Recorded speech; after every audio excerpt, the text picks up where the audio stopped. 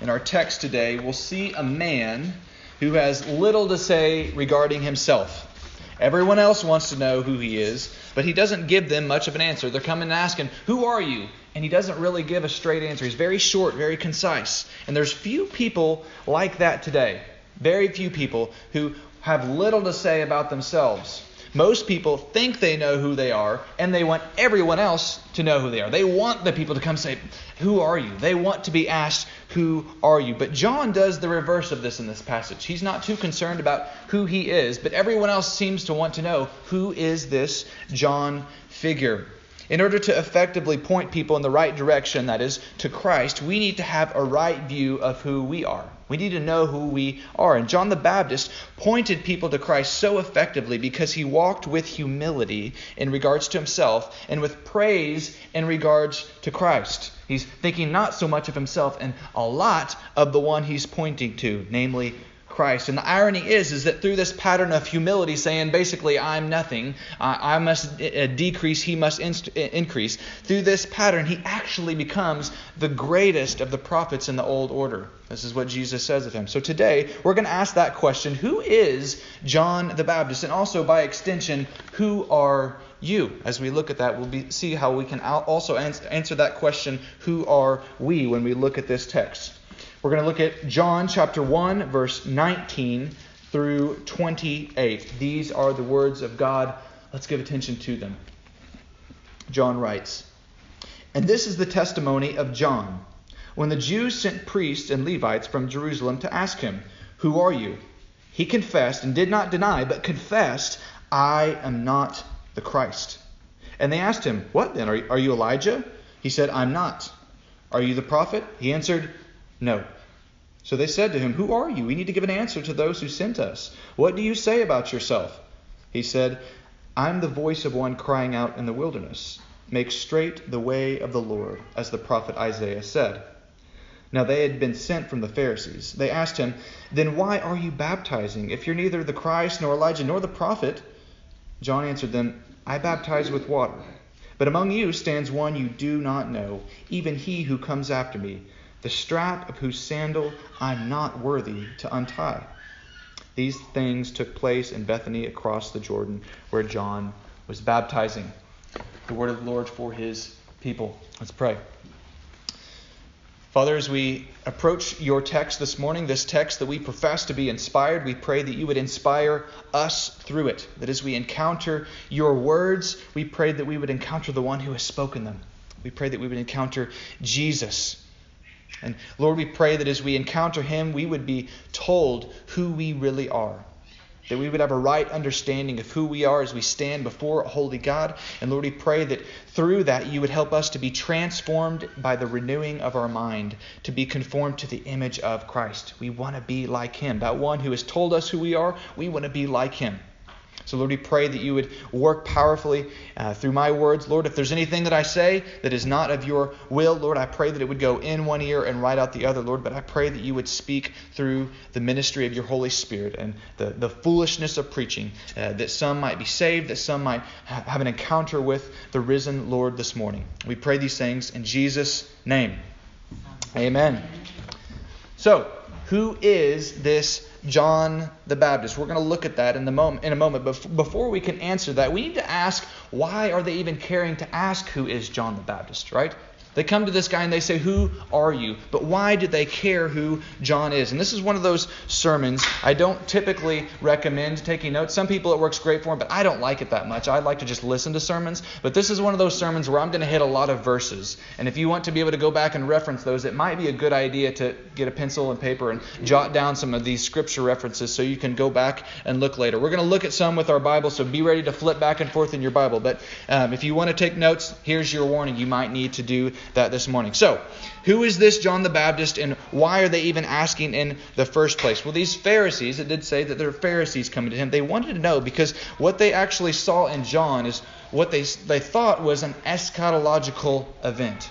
really big fat word right off the bat, right? Eschatological. What does that mean? Well, eschatology means the study of last things, which most of you are probably all familiar with. Everyone talks about eschatology. What is the study of last things? Well, eschatos, it just means last things. And everyone essentially has a theology. It's what you think is going to happen in the end of the world or the end of an event or end of an era. So we all have some type of an eschatology, just like we're all theologians. If you were there for that sermon on study, in one sense, we are all theologians. We all study God. We all have an idea of that. But what we need to look at this morning is what was the eschatology of the Jews that came to John? What were they thinking? What were the Jews expecting?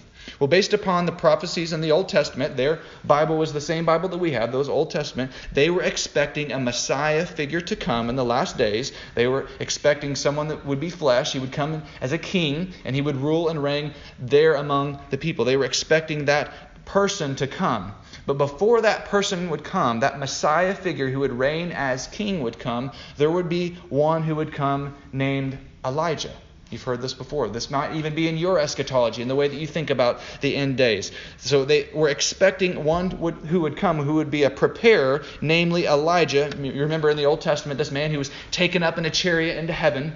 And he didn't die. So he's up in heaven somewhere, and they thought, well, he's going to come back down, and then the Messiah is going to come. And that's how we'll know that we'll be here, that the Messiah will be here. So there was this Elijah figure to come, and also they were expecting this prophet. In Deuteronomy 18:15, Moses says that a prophet even greater than I is going to come. So they believed God's word. They said, well, there must be some other prophet that's going to come that's greater than Moses. And if you don't know about the Old Testament very much, Moses was the figure of the Old Testament. He's this big guy that wrote most of the Pentateuch, and he's the one who God is speaking to the people through. But he says there's another one coming.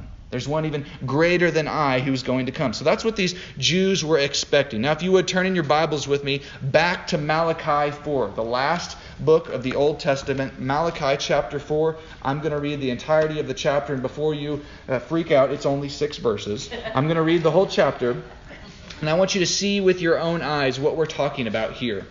Malachi chapter 4, it's right before Matthew. It's the last book again of the Old Testament.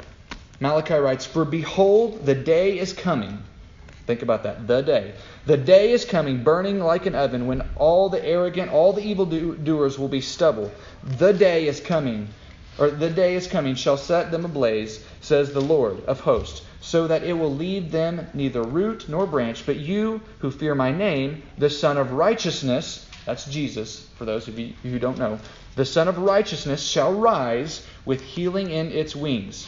You shall go out leaping like calves from the stall, and you shall tread down the wicked, for they will be ashes under your soles of your feet on the day when I act, says the Lord of hosts. Remember the law of my servant Moses, the statutes and the rules that I commanded him at Horeb for all Israel." Now catch this. Here's the part I want you to really hone in on. Verse 5. "Behold, I will send you Elijah the prophet before the great and awesome day of the Lord comes. And he will turn the hearts of the fathers to their children, and the hearts of the children to their fathers, lest I come and strike the land with a decree of utter destruction." Okay, so they were anticipating this great and awesome day of the Lord that would be prepared by Elijah. And think about where they are in the context of history. This is the last book of the Old Testament. And after Malachi wrote this, there was a great silence for 400 years.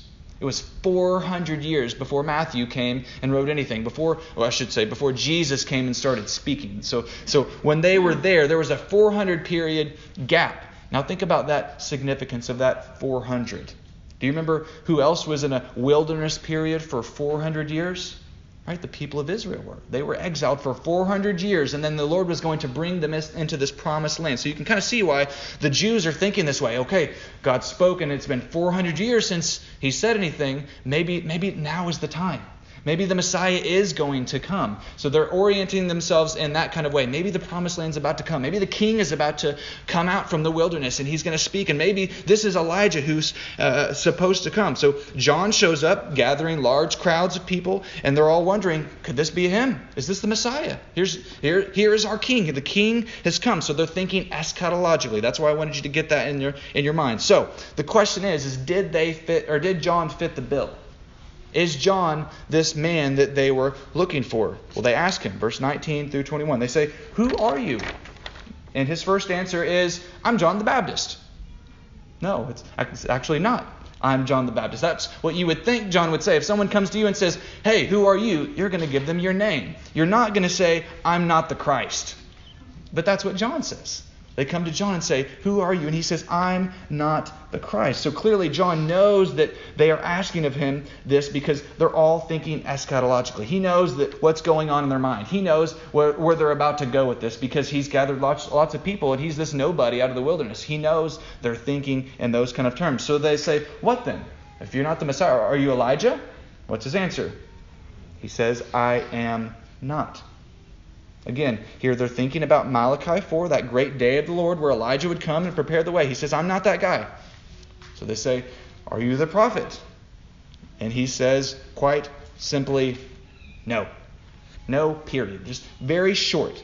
So the eschatological view of the Jews at this time was that the prophet would actually be a different person than the Messiah or Elijah, just to kind of fill you in on this. But if you're wondering who is this prophet person that they're talking about, Acts 3:22, I'm not going to turn there or even go any further than that, but Acts 3:22, Peter identifies that this prophet who was foretold in Deuteronomy 8:15 is Jesus. So they had a little bit of misunderstanding when it came to theology. They had three figures, and the history of the church says, no, actually there's only two. There's the forerunner, and then there's the Messiah. This prophet was the Messiah. So that's why they're asking if he is the prophet, just to fill you in there. Now, he just says, no, I'm not any of those. I'm none of those guys, and I want to stop right here because this is only half of the picture that we need to see. This is one of those times where we need to think rightly about Scripture, which would be like theologically. We want to realize that Scripture interprets Scripture. You can't just take a verse out of context and say, well, that's what the Bible says, so let's just move on. You have to see the bigger picture, the greater picture of what's going on. So I want you to see with your own eyes what's going on in this text. So if you would, turn with me in your Bibles to Matthew 11, 7 through 15. There's more to what's going on here than John has to say. He's very short and concise and not saying much. But I want you to go to Matthew 11 and see this with me. Again, this is right after Malachi, first book of the New Testament. Matthew 11. We're going to look at starting at verse 7 through 15. I'd like to read the first 4 or 6 verses, but we're just going to start at 7. You can go back in your own time and read those. Starting at verse 7, it says, as they went away, Jesus began to speak to the crowds concerning John. That's John the Baptist they're talking about. It says, what did you go out into the wilderness to see? A reed shaken by the wind? What did you go out to see? A man dressed in soft clothing? Behold, those who wear soft clothing are in kings' houses. What then did you go out to see? A prophet? Yes, I tell you, more than a prophet. This is he of whom it is written, behold, I send my messenger before your face, who will prepare your way before you. Truly I say to you, among those born of women there has arisen no one greater than John the Baptist. Wow. Yet one who is least in the kingdom of heaven is greater than he. Bigger wow. Think about what he's saying here. From the days of John the Baptist until now, the kingdom of heaven has suffered violence, and the violent take it by force. I want you to just note there, he's talking about the kingdom of heaven has already been inaugurated. The kingdom's already happening. He says, until now, it's suffering violence. For all the prophets and the law prophesied until John, and if you're willing to accept it, catch it. Here's the big gut punch. If you're willing to accept it, he is Elijah, who is to come. He who has ears, let him hear. Whoa, what's going on here? There's something big going on here. John says, nope, I'm none of those. And Jesus seems to say the exact opposite. What is going on? So Jesus tells us that John is a prophet, and more than a prophet, he is the prophet who Malachi 3:1 prophesied about. He's saying this is the guy that you should be looking for, the forerunner who's supposed to come. And he says that he's the greatest of men before the kingdom of God. The greatest of the prophets. If you think about Moses, he confirms that there is one greater than Moses coming. He even says, no, John is the greatest of all those guys in the old order. He's the last word of the Old Testament, the last word of the law and prophets. That's what it's talking about there. He's that one who is ushering in this New Testament, or kind of a link back to last week, he's ushering in this new order, this new world, this new way of thinking about the existence of the world. And then finally he says he is Elijah who is to come. Then he says, he who has ears, let him hear. And I think it's very important that he says this, because so many times we'd be so quick to read such a literal reading of the scriptures that we'd say, well, no, this can't be Elijah, because Elijah is Elijah and John the Baptist is John the Baptist. Right? So we got to be careful. We got to read the Bible like Jesus tells us to read the Bible, because we can be even more literalists than Jesus can. But Jesus tells us here that John is this person who shapes our eschatology. He shapes our understanding of what Scripture says and how to even read it. And now to just drive this bit home, Matthew 17, 10 through 13. You don't have to turn there, but here again it says it, and Jesus confirms once again in Matthew 17, 10 through 13.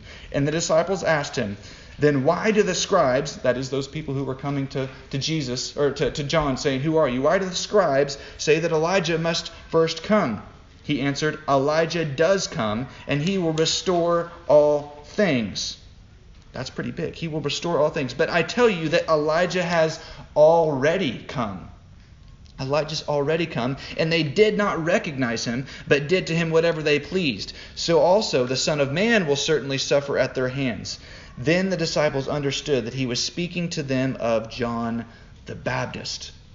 Wow. So they say, Jesus says, Elijah came, and they don't read their Bibles right because they're not willing to accept it. So we need to be careful when we're shaping our eschatology, when we're shaping the things that we believe about Scripture, that we read it like Jesus does. We don't want to be like the Pharisees, because the Pharisees did to John just as they did to Jesus. They rejected and killed him. So the Messiah has come. We don't want to reject and kill him. We want to say, no, this guy's the guy. This is Jesus. This is the Messiah. This is the King who has come. So more verses if you want to look this up in your own time to do your own research. Mark 9, 11 through 13 and Luke 1, 17. Those are the other Gospels that say essentially the same thing. So what do we do with this? We got John saying this over here, and we got Jesus saying this over here. How can these two things be reconciled? It seems like they're saying contradictory things. So there's three options that I see that we can do. We can say, well, we're just humbly mistaken, and Scripture really does have contradictions. It was a bad idea to have this book anyway, to bring all these books together and somehow try to say all saying the same message. That was just a bad idea, and we were just mistaken, so let's just trash the Bible and maybe just listen to Jesus. That's a bad idea. We're not going to do that. The other option is to say, well, maybe Jesus was just mistaken. Maybe he was wrong. Maybe Jesus didn't have good eschatology. Maybe the Pharisees were right. Maybe this wasn't Elijah who was to come. We could say that. But that's also an awful way to read this. It's not thinking straight. And then there's the third option. Maybe John is slightly humbly mistaken and was underestimating his significance.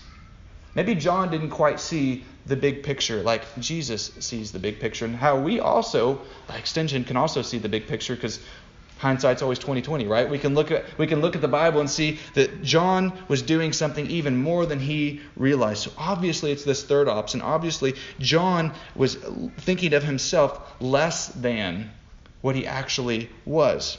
Now think about this too. If you put yourself in John's shoes, if someone came up to you and says, Miss Rose, who are you? You would not say, well, I'm someone else. You'd say, I'm Rose, right? Or whoever. If someone came to you, you would not say, I am someone else, right? So John wouldn't be thinking this anyway. This would be kind of a weird thing to think about. He knew what was going on there. But if you think about it, John hadn't yet even encountered Jesus. And if you think about who Jesus is that authoritative figure who has the right to tell us who we are. So he hadn't even met this guy who's able to say, John, you are great. You are this person. So Jesus was saying that John is this, but Jesus hadn't even got to that point yet. So this is before Jesus had even spoken about John doing that. So there's a very real sense in which there's no contradiction at all. He was literally in the act of fulfilling this role of the spirit of Elijah as he was saying these things. He was unraveling prophecy as he spoke, and it wasn't even yet complete. So in some sense, he wasn't even yet the greatest because he was still working on that role. Right? So you can see how these things work together. The Bible makes a lot of sense if you look at it rightly. So John says he's not those things, but what does John say that he is? He gives some positive affirmations too. He fills them in a little bit. In verse 22 and 23, he quotes Isaiah 40. So he looks back at prophecy and does in some sense say, I'm fulfilling it in some sense. He says, I'm the voice of one crying out in the wilderness, make straight the way of the Lord. contrast this with what we looked at last week with the Word. So John is in some sense kind of saying, I'm not the Word, I'm just a Word. I'm one guy out in the wilderness, and I'm not the one speaking, I'm a person speaking. I'm just one out in the wilderness. And what is this voice speaking? What is John saying? Well, he's doing two things. This voice in the wilderness, one crying out, is doing two things. Number one, he's calling to repentance. He's calling to repentance. What is the second thing he's doing? Why is he calling to repentance? He's preparing people for the Messiah. John essentially just had two roles, repentance and preparation for the Messiah. This Messiah figure, who would bring judgment and wrath like a refiner's fire to the unrepentant, but salvation to the repentant. So he's getting people ready to encounter this one who's going to kind of divide up. He's going to either save or he's going to bring judgment. And this is why John calls the Pharisees out later and says, who warned you to come, you brood of vipers? Who warned you to flee the wrath to come? What are you guys doing here? What are you brood of vipers showing up for? Because there's wrath coming. What do you care for? That's what John is saying. So they're preparing everyone to meet the Messiah figure who would bring either salvation or judgment. This is why you see later when John contrasts his baptism with the baptism of Jesus, he says, I baptize for repentance. There's one coming who will baptize with the Holy Spirit and fire. What does fire do? Fire refines. But we've misread that in so many ways. We think, anytime we see the Holy Spirit, we immediately start to think of kind of woo-woo stuff. Well, that's the fire. Like that's the crazy stuff starts happening. But what Jesus is doing there, it's either an infilling of the Holy Spirit or it's a baptism of fire. It's cutting you apart, separating you, saying, you are part of my people. That's what baptism does. It separates us from the world and says, you are mine. And Jesus comes to give that baptism that's a refiner's fire that separates out chaff from the wheat. It's a refiner's fire. That's what Jesus is doing in his baptism. So John doesn't do the action. John's pointing to the action that's about to happen. He's essentially saying, I'm not the big deal. I'm not what's going on. There's something coming on. And that action is either wrath or salvation. He's pointing to Jesus, who's going to bring one of those two things. And he's preparing the way for that. That's why in verse 26, John admits, yes, I'm baptizing, but even my baptism isn't the same as what Jesus is about to do. This is just to get you ready for that. This is just a baptism of repentance. Come repent of your sins, but get ready for the real thing. Jesus is the real thing, and his baptism is the thing that I'm pointing to. In other words, he's humbly preparing the world to encounter the Messiah and receive him when he's right there before their eyes. And so many of them still missed it.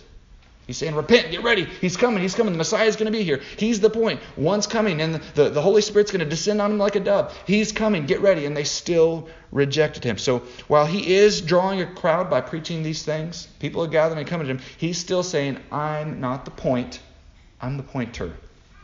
Right? That's what he's doing. He's saying, don't look at me. I must decrease. He must increase. You'll see that in the other Gospels. That's what John is saying. So now we understand who John the Baptist is a little bit better. That this text serves as a great mirror for us to ask those same questions to ourselves. If someone comes up to you, if a Pharisee came up to you and asked you, who are you? What would you say? If you're leading a Bible study, a small group or whatever, and you start gathering a crowd and people start coming up to you and they say, who do you think you are? Think about it. We would have the opportunity then to answer in one of two ways. We could point to ourselves or point to someone else. You could say, well, I've been doing some really great things. I've been going through this book. People are really coming, and it's going really great, and it's awesome. And what you're really saying is, me, look how awesome. Look what I'm doing. And this happens in all kinds of ways. You step into a new role, and things start going well, and you can start gathering a crowd. Good things start happening. And what do? So many times me. We start getting very prideful. We start doing the opposite of what John the Baptist does. When people come to him and say, who are you? He's not saying me. He's saying someone else. There's someone else who we should be pointing to. So who are you, church? We're tempted to think we're doing really big things. We overinflate ourselves. But when we overvalue ourselves, we undervalue our witness. And people see this. You don't have to be a believer or anyone to be able to see this clearly. When a person walks in pride, you're undervaluing who you are and your ability to point to someone else. Because really all you're doing is just saying, me. And no one can see past that. You can't see past pride. Pride blocks the ways of others. James says it this way. He says, let the master of the table call you to the honored seat. Don't place yourself there. This is what John did, didn't he?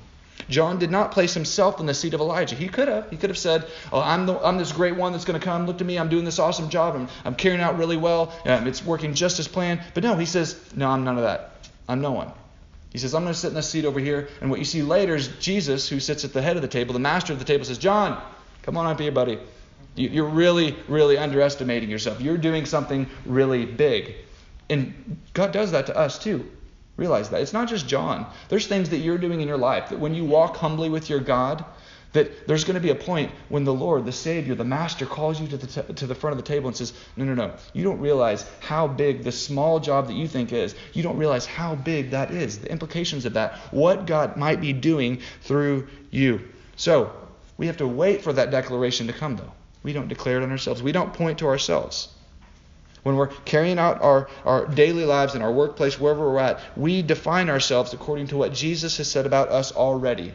We don't make a big name for ourselves and think about how awesome we are and tell everyone else about how awesome we are. Jesus says, whoever humbles himself will be exalted. But whoever exalts himself will be humbled. You don't want that. You don't want to be humbled by the God of the universe. The one who keeps it all in order, that great Logos, the divine Logos, the one who is ordering all things. You don't want to be humbled by that. You want to walk humbly with your God. You want to walk very softly, very gently, not overvaluing yourself because people see that and it hurts our witness. So we should speak humbly of ourselves and confess, and I say confess because John makes a point to say twice, I confess that I'm not the Messiah. Let people know that whatever you're doing in life, you're not the one that's going to save them. You can't deliver them. You can't be the Savior that they might even be looking for or to you for. They might be thinking, well, this person can save me. But you have to say, I can't save you. Be humble enough to say that I can't be your Savior, but guess what? I can point you to one who is a Savior. That's our job as Christians, is to say, I can't save you.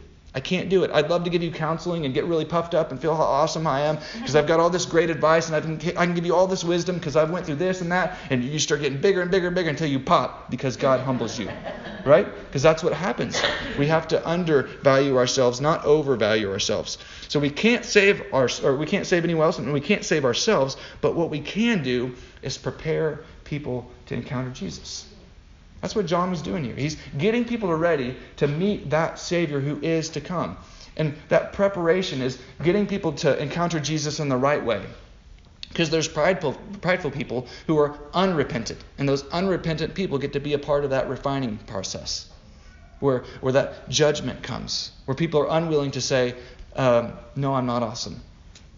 They're only willing to confess, no, I am awesome. I am great. And that's what our culture is telling you right now. You are awesome is what our culture says. You're so sweet. You're so great. You're the best person. Just think of yourself as the best person in the world. And that's how you should live your life. And that's not the way that the Scriptures tell us. We need to walk humbly. Now, this doesn't mean that we should be self-deprecating and think, well, I'm just awful. I'm the worst person in the world either. Because that's not who Jesus says you are. He says you're washed. You're sanctified. You're cleaned.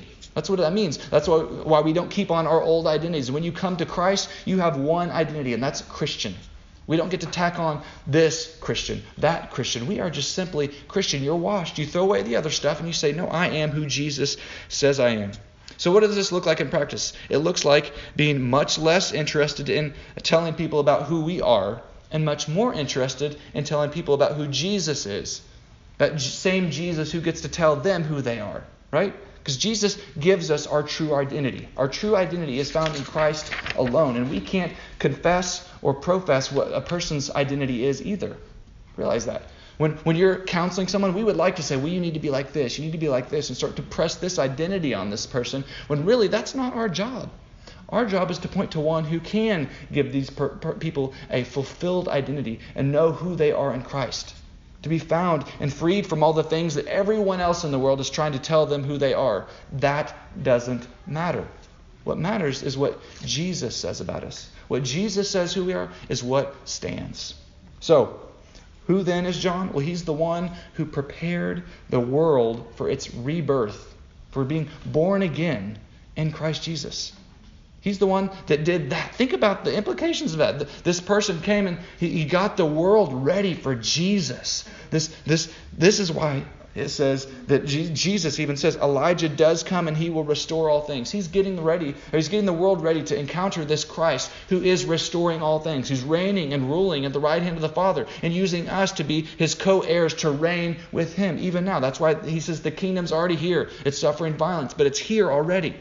So we have to think about it this way and let Jesus shape our conceptions of what eschatology is, what the Scriptures are, and who we are. Romans 8:19 through 23 says this. I want you to catch a couple things. This is, for the creation, we might say the cosmos, waits with eager longing for the revealing of the sons of God. For the creation was subjected to futility, not willingly, but because of him who subjected it, and hope that the creation, we might say the world, itself will be set free from its bondage to corruption and obtain the freedom of the glory of the children of God. For we know that the whole creation has been groaning together, catch this, in the pains of childbirth until now. We've been using this language of being born again, birthing, the world, the cosmos being born again, revived, renewed through Jesus. So it seems the whole creation, he's using that same analogy Paul is, that John uses. We're all in the pains of childbirth until now. And it says not only the creation, but we ourselves who have the first fruits of the Spirit grown inwardly as we wait eagerly for the adoption as sons, the redemption of our bodies. So, like a doula, you guys know what a doula is, that person who stands next to the one giving birth. Like a doula stands beside one giving birth and helps bring that new life into existence. So John stands next to the world and like a doula says, I didn't do any of the work. All right, that's usually what a doula says. After the birth is coming, they said, well, I didn't do all the work. That birthing process was done all there, and that was between that wife and that husband. And we say the same thing. John says the same things. He says, no, this was conceived by Jesus. The Logos, the Word has come into the world, and He is the one who is bringing about this new life. He's saying, I'm not doing it. I'm just preparing the world for this rebirth in Christ Jesus. And you too are called to the same task as a laborer, a co-laborer, Jesus says. Or we could say like a doula. So as creation groans in labor pains to culminate the new birth, it is your task to prepare the way for another new birth in Christ. That revealing of the sons of God that it said there, all creation's waiting for this revealing of the sons of God. It's not something you can do on your own, but it is something that you can prepare the way for. You can't make a Christian, but you can prepare people for it. You can prepare people to be born again in Christ Jesus. And He does that work. That's the Spirit doing that work. We can't do it. It says the Spirit blows like the wind and we don't know where it goes. But the Spirit shows up. It does His work. And we can prepare the world for that. So being born again comes by that Spirit that we can't control. You're just a pointer. You're not the point. But Jesus, who is the point, does bestow on us honorable titles. Think about some of the things that Jesus calls us in Scripture. He calls us some really great things. But we can't call ourselves those things unless Jesus has called us that first. He gives us those exalted seats, those elevated places as we submit ourselves to Him. We let Him call us to the front of the table. And even as He does this, He calls us things like co-laborers of the new creation. Think about that exalted title. You are co-laborers. You're bringing about this newness that this world needs. That's great work. And that's why it says that John is the least in the old order. He's the least. And he can't even compare to the smallest. He is the least in the kingdom of God. That person that is the least in the kingdom of God can't even compare to John. They're so much higher. That's you. We're in the kingdom now. He says, whoever's least in the kingdom, that's you, that's I, those co-laborers with Christ. We are even greater than John, who's the greatest of the Old Testament. Think about that. That's honor that God is placing on you. That's an exalted place. That's Jesus saying, you're coming up here with me. I'm a king, and guess what? You guys are a kingdom of priests. That's what you are. You are a holy people. A people set apart by God, sanctified. You are a special, holy people. So church, the charge is this. We admit that we are not the light. Like John, that's what he says. I'm not the light. We say that Jesus is the light of the world. But in our humility, we're reminded that Jesus has named us, what? The light of the world. So there's these paradoxical things where we think in humility, and yet Jesus brings us right back up. We say, I'm not this. And you put yourself down here. And Jesus says, nope, you are. Jesus is the light of the world. And He can say, you are the light of the world. In this same way, let your light shine before others, that they may see your good deeds and glorify your Father in heaven. That's our task. It's very simple. It's very hard, but it's very simple.